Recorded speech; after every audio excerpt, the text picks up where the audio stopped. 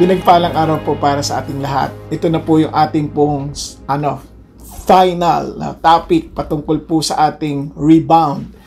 Marami po dapat tayong pag-usapan tungkol dito, ngunit ito po ay para lamang po sa ating series na ito. Kung naalala niyo what is rebound, it is getting back from our setbacks. At ulit po, maraming salamat sa patuloy niyong pagsunod sa pagsubaybay sa talakay na ito, at para sa lahat ng mga taga-SBC, sa mga taga-Security Bank, and the rest of the companies that are watching us, at gayon din po doon po sa mga kaibigan at mga kaibigan at mga kapatid natin sa iba't ibang bansa. Salamat po sa inyong pagsunod sa atin. Ngayon ito po, napaka-importante that as we are talking about rebound, dahil sa pangyayari na ganap sa atin, sa pandemya na ating nararanasan, napansin po niya, ang dami nating setbacks. And people are worried left and right. And talagang hindi nila alam. They might lose their jobs, or they might lose their companies, they might lose their business. And sometimes they're losing their minds. At napaka-importante po, teka muna, wago ka mawalan ng pag-asa, you need to understand that God did not allow anything to happen to us na hindi natin kaya. Kaya sabi ng Bible, no temptation has overtaken you, which is not common to man. But God is faithful, that He will not let you be tempted beyond your strength. And that and the temptation itself will give you a way out in order for you to endure it. So, ang idea ng Diyos is for you to win it. Ang idea ng Diyos is for you to overcome it. At ang idea ng Diyos, He did not allow it dahil hindi mo kaya. God allowed this because kaya mo. Kaya you have to first stop. What do you need to stop? Why do you need to stop? Because you have to again focus, or bring back your focus. Unang-una, sa pag mabilis tayo, hindi natin nakikita where do we really want to go and where we are right now. Minsan sa kamamadali natin, sa kilos tayo ng kilos, nawala na tayo, lagpas na tayo. And buti na lang, we can stop for a while and see, nasa na ba ako in relation to where God wants me to be. Kaya dun yung need to stop. At pagkatapos po, we need to see how we can get there, para klaruhin natin. Kaya maraming tao, they're not even clear of what they want to accomplish in life. Ngayon, nakita rin natin that God somehow entrusted to us yung mga kailangan na natin. So, we need to trust God for that. Yung ating pong time, yung ating talents, yung ating pong treasures. Binigay na sa atin ng Diyos yan. Kung ang sabi niya, He did not allow things to happen beyond our strength, then understand what He has already given us. Ano na yung binigay niya sa atin. No, pasensya na kayo, I need to bring the summary of all the things that we had discussed, kasi para panood kayo ng mga series ng mga telenovela, binabalik na parang na flashback para lalong maintindihan nila yung ending. Ngayon, sumunod doon, after seeing what we have, our talents, our treasure, our time, we need not to overlook yung unseen factors ng buhay. Kasi hindi naman lahat yan material Mayroon pong Diyos na siyang in control of everything. Kaya we need to consider that, and we need to pray. Yun po yung bagay na we need to stop. And then we have to look. Look for what? Look for the principles na maintindihan natin that we are created beings, image of God, but we are not called to be gods. Okay? Tayo po ay nasa image ng Diyos, just to tell us na, teka muna, we are created to partner with Him. We are created to accomplish what He wanted to accomplish in this world with us. Kaya it's a partnership. But it should not be done in our own ways. So we need to admit that whatever we do, minsan lahat ng pinla natin palpak. So we need to admit and resign before the Lord para makita natin that we can only trust His ways. Kaya nga, lean not on your own understanding, but trust in the Lord in everything. So anong idea We need to understand and to look for our part. Yun po yun. Yung pong partnership, yung admission, yung resignation, and also yung pong trusting. Now, ito pong napakahalaga when we are to listen. Remember, stop, look, and listen. Sa listening, God is speaking to us. God wants to guide us. But we have to listen. We have to listen to His Word. Through His words. Ano po yung word niya? The written word. And we need to understand, may mga ordained teachers, preachers na binigay sa atin ng Diyos, experts in their own field that God is using para tayo tulungan. And also, to reassure us with impressions. reassuring impressions, and difficult circumstances. Yung difficult circumstances, ginagamit din ng Diyos yan, sometimes to make a detour, or sometimes to make us slow down, or sometimes He's saying something na kailangan natin i-correct. So, yun po yung mga bagay na nakita natin. Then, as we listen, we have to listen as God listens to us. So, naintindihan natin, when we read the Word of God, when we listen to ordained ministers, always go back to the basic principles of the written Scripture, Lord's written Word. Principle. Hindi ho basta-basta, nasa Bible yan. It may be there, but it's not there. Nakuha niyo ibig sabihin? The principles must be very clear. And we need also to understand ano po yung bagay, the inside-out transformation, that we are to be like Jesus Christ. Then we have to understand that we must have a sameness of principles with the church. Bakit po importante yon? Kasi we belong into one body. Hindi naman pwede ho isang kaliwang kamay pupunta sa ganitong bahagi, then yung kanan mapunta rito, mag-aaway sila. No, there must be sameness of principle. Kaya ho, napaka-importante rin ho yan. Then we need also to take into consideration our responsibilities. Di ba? Makita natin that we need also to engage based on our roles. And we need to learn, and again, we have to understand and enjoy yung pong conviction ng Diyos instead of His condemnation. Kaya enjoy the direction of the Spirit of God.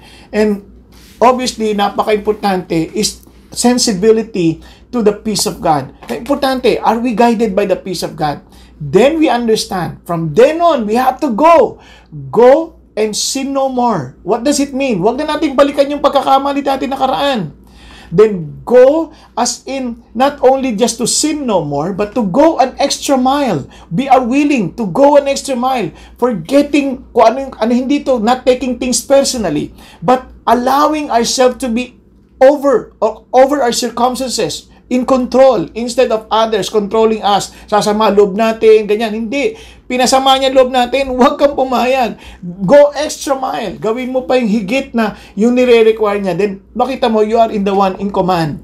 And kahapon nakita natin ito, yung go in faith. So, when God says go to the other side, you have to trust Jesus Christ. He might not be traveling, seemingly not traveling with us, but in the midst of the storm, makikita mo siya, nandoon na siya.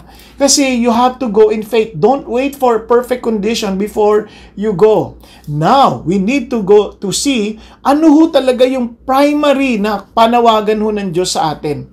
Kasi lahat yan may ultimate reasons. Hindi lang ho yung basta, okay, ginhawa tayo, lika, gawin na tayo. Ito ang sabi ng Bible, seek first His kingdom and His righteousness, and His promise. All these things shall be added unto you. Ano yung all these things? Everything that you need. Food, clothing, shelter, lahat yun. Sabi ng Lord, I will take care of that. Minsan, we are dreaming of so many things in life that we have forgotten that the essentials, hindi tayo pababayaan ng Diyos. Kaya, isang crucial lang, ano wino-worry natin? If we hold all the essentials, may kakainin tayo, may matutulugan tayo, meron tayong maiinom, then, anong pinag-aalala mo? Just go on. And God has provided us that. But there is something else that God wants us to realize. Surely, He will provide. Yung word na provide, naintindihan niya yung vision, provision, seeing ahead, yung vision, sight. So, yung idea is just God provides based on the vision He has for us. If we are walking along towards the vision, the accomplishment of His vision, obviously, yung provision nandoon lagi. Parang ako, bilang tatay. If my children, okay, you want to study, I'll provide whatever you need in your study.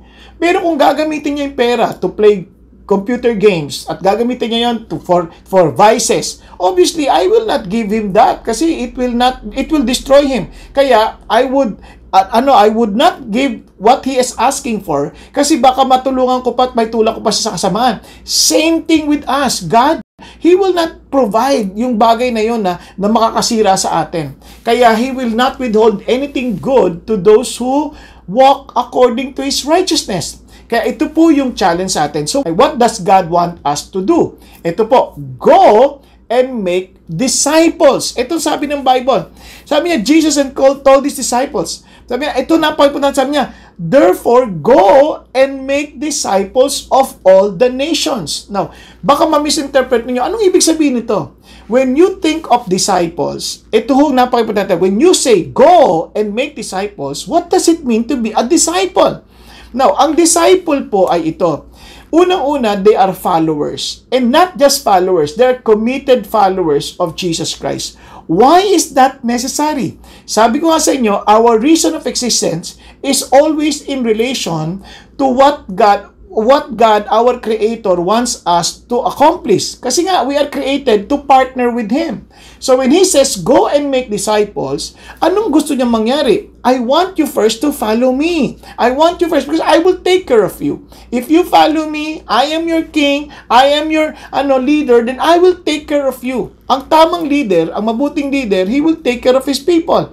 So, hindi niya gagamitin yung tao, but he will take care of the people, but you follow my lead. So, go and make disciples. Whose disciples? Obviously, his disciple. You want to help these people, whatever you plan to do, always think, will this help advance the purpose of God to make disciples? Business. Whatever business you may think of, maaring action plans, inisip mo, will this help people to know Jesus? Will this help to be attracted to Jesus? And I'm pretty sure if you have that in mind, the Lord will support your work. The Lord will support your plans. The Lord will surely support whatever you want to have in your life. Bakit? Kasi it's something to do with discipleship. Naalala ko, there was a guy, he was praying, nag-minister siya sa mga tao, and sabi ng mga tao, hindi kayo makikinig sa iyo kung wala kang balbas. So, he asked God, tumubo yung balbas niya. Pagpatubo siya ng balbas, sabi niya, hindi kami makikinig sa iyo kung wala kang asawa.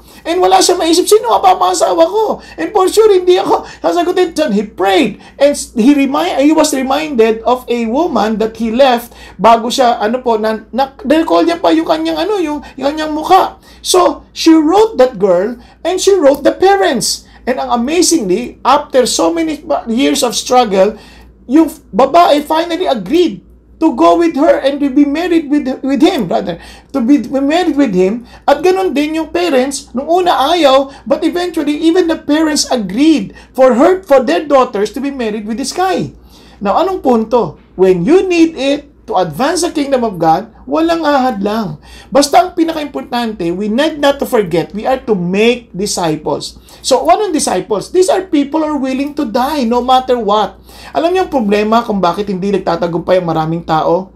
Kasi they're not willing to pay the price. They want success. They want victory. But they're not willing to pay the price. Napaka-importante, we need to pay the price. In fact, there was a story before, when I was still younger, somebody shared this with me. Nung gera ho sa Vietnam, nung naalala ko, sabi ho nung commanding officer, okay guys, you attack this village, and upon crossing the bridge, sabi niya ganyan, konti lang sila, isang platoon lang sila eh. Upon crossing the bridge, the first thing that you need to do is blow up destroy the bridge. Sabi niya, sir, why? How can we retreat if we will blow the bridge? Sabi niya, that's the idea.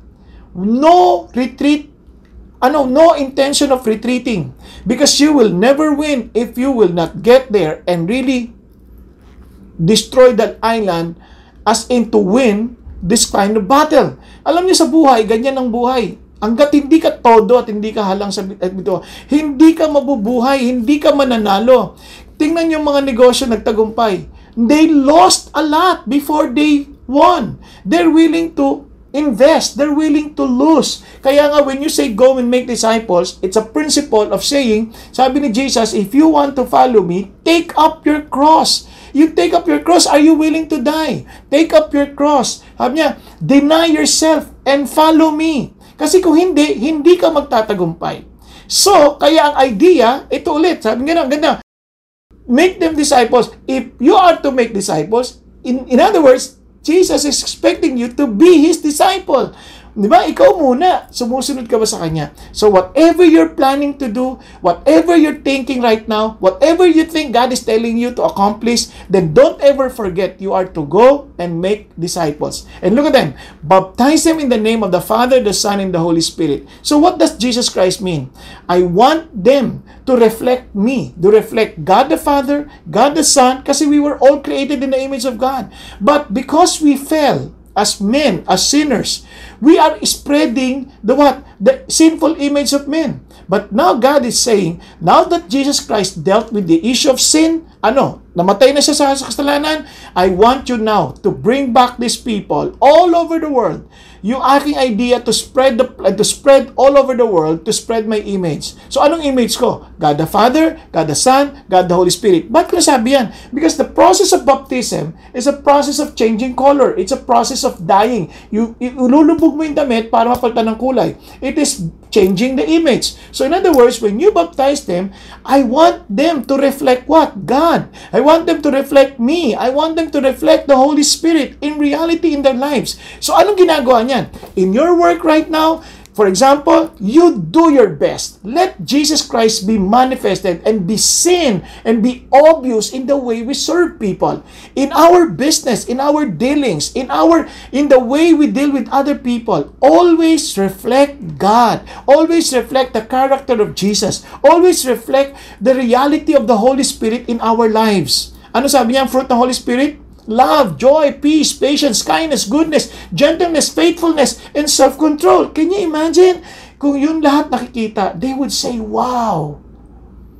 And even in our own respective families, imagine if that is real. Yan, naaayos tayo. We may not become perfect, but at least we know the standard. And finally, ito sabi niya, and teach them to observe. In other words, you demonstrate to them. You demonstrate to them how to be a real disciple of Jesus. So what Jesus is saying, I want you first to experience the joy of following me, the joy of being with me. And this is what makes it really joyful. Why? Sabi ni Jesus, and lo, I am with you always to the very end of the age. So when we are to proceed, when we are to rebound, we are rebounding to where? To where?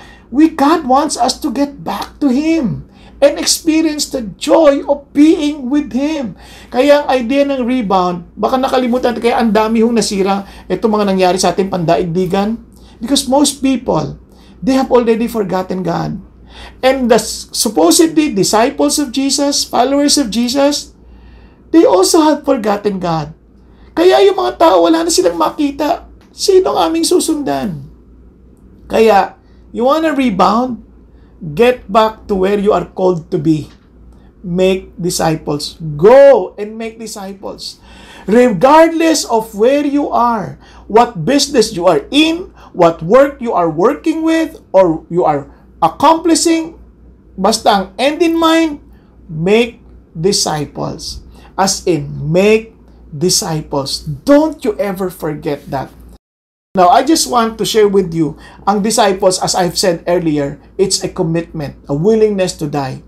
There was a time, there were only few armies under the leadership of Alexander the Great. They went to a certain country. And sabi niya ganun, he went to the king and said to the king, King, you better surrender now, or else we'll kill you. Sabi niya, we'll destroy you. And sabi niya, with only few guys that you have, come on, how can you win?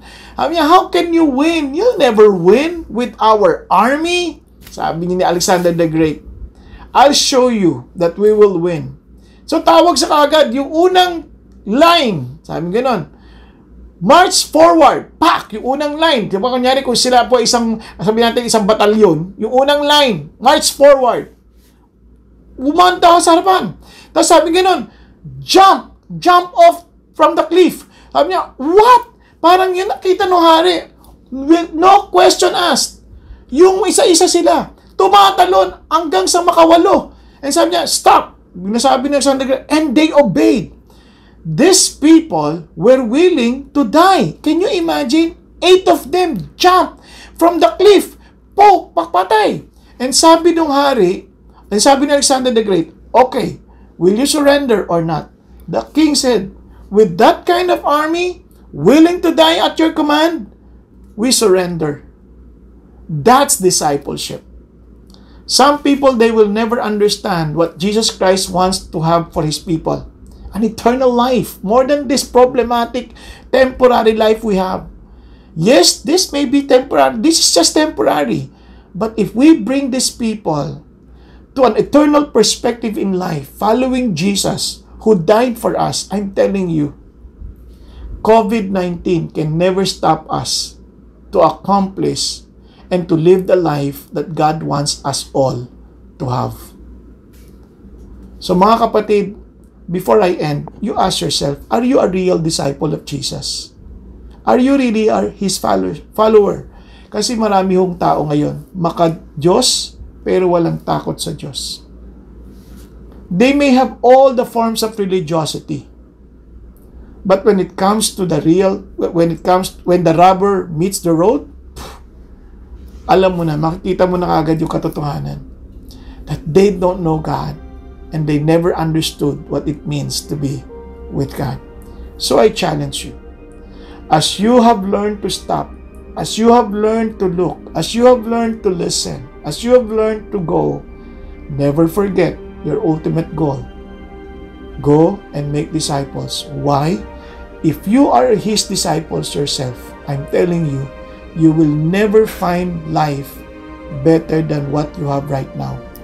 But if you have not really experienced being a disciple of Jesus, I'm pretty sure that you will not also try to help others to become followers of the Lord. Now I challenge you, try Jesus. Sabi nga nung message namin last Sunday, taste and see that the Lord is good. Kaya tayo pong lahat, so before we go, can we just pray? Can we just pray as we close as we bow down our heads? I challenge you guys, if you haven't received, if you haven't really surrendered your life and say and claim to be a disciple of Jesus yourself, why don't you invite Him now and say, Lord Jesus, I want to follow you. You are the Lord of my life. If my life has become mess because I live on my own, forgive me. And thank you for giving me another chance to rebound and to walk and to be with you and accomplish whatever you want me to fulfill in my lifetime. So Lord, I pray, help me also to be a testimony of a real follower of you. And I pray that people would be attracted, that they too would become your disciple. Thank you, Lord, and I pray, Father God, to really strengthen everybody, strengthen everyone listening to this message, that we will all go and make disciples. In Jesus' name, Amen. Amen. Maraming salamat po, and God bless us all.